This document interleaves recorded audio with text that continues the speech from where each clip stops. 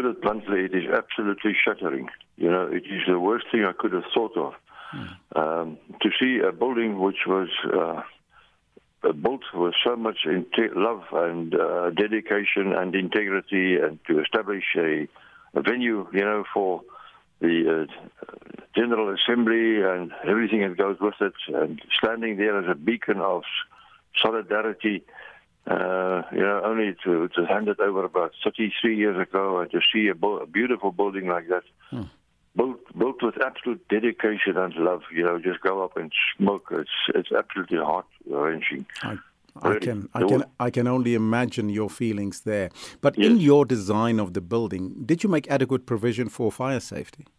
Yes, normally, that's a part of the national building regulations. You have to, yes, certainly you have to comply to all the building regulations, and everything was done. Goodness, the whole building was designed in such a manner by specialists. We had fire consultants, mechanical engineers, air conditioning, and electrical engineers, the whole lot.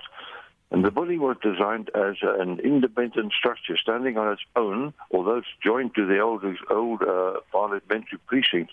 The building was capable of dealing with its own needs, and it was actually constructed independently from all the functional services point of view from the rest of the complex.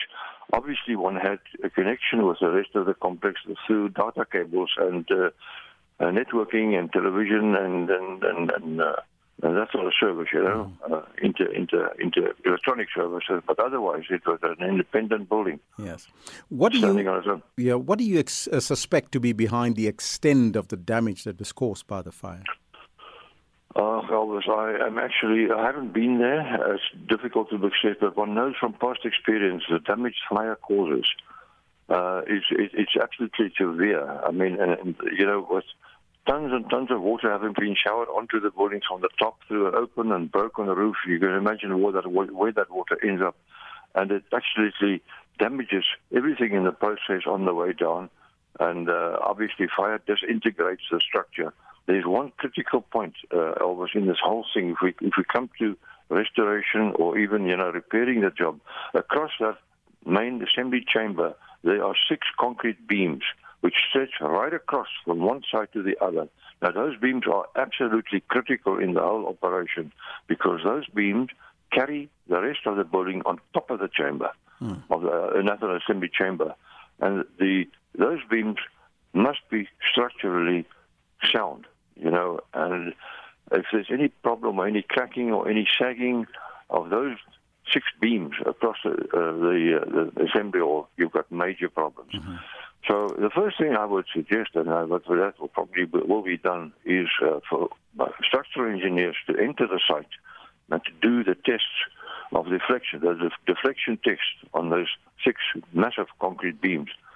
If the deflection is minimal, I'll be very relieved because that means, and also they'll be inspecting the adjoining concrete floors and see check for any cracks or deflections or that sort of thing. But that, to me, in the whole center, that whole complex, those 6 concrete beams are the critical ones, and that needs to be checked absolutely first. So that's number one. If there is no structural integrity there, then we're dealing with a totally different animal. Yeah. Then you've got a major problem. Have you been asked to be part of the team that to fully investigate the circumstances of the fire or not? No, I've not been approached in my capacity as an architect, not at all. No. What would you then design differently if you were asked to redesign the National Assembly in the aftermath of this fire? Well, following on what I've just said, if we find that those 6 concrete beams are intact, you can actually rebuild what you had there. And obviously in the rebuilding process, you will try and emulate what was there. But, we need that big assembly hall for the 400 members of parliament together. And you need to create something which will give you that capacity.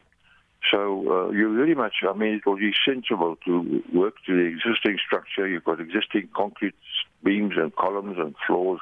Why would one change that? So you build up, you clean up the whole place, get the whole place cleaned out, and assess the damage, assess the whole operation, and then collectively decide how you're going to redo this. But basically, you will be reinstating the building at its terms, because you can't. The outside is intact in the sense that the front of the building looks very good still. It's got smoke damage and that sort of stuff, but it can be repaired. That's not too serious. All right.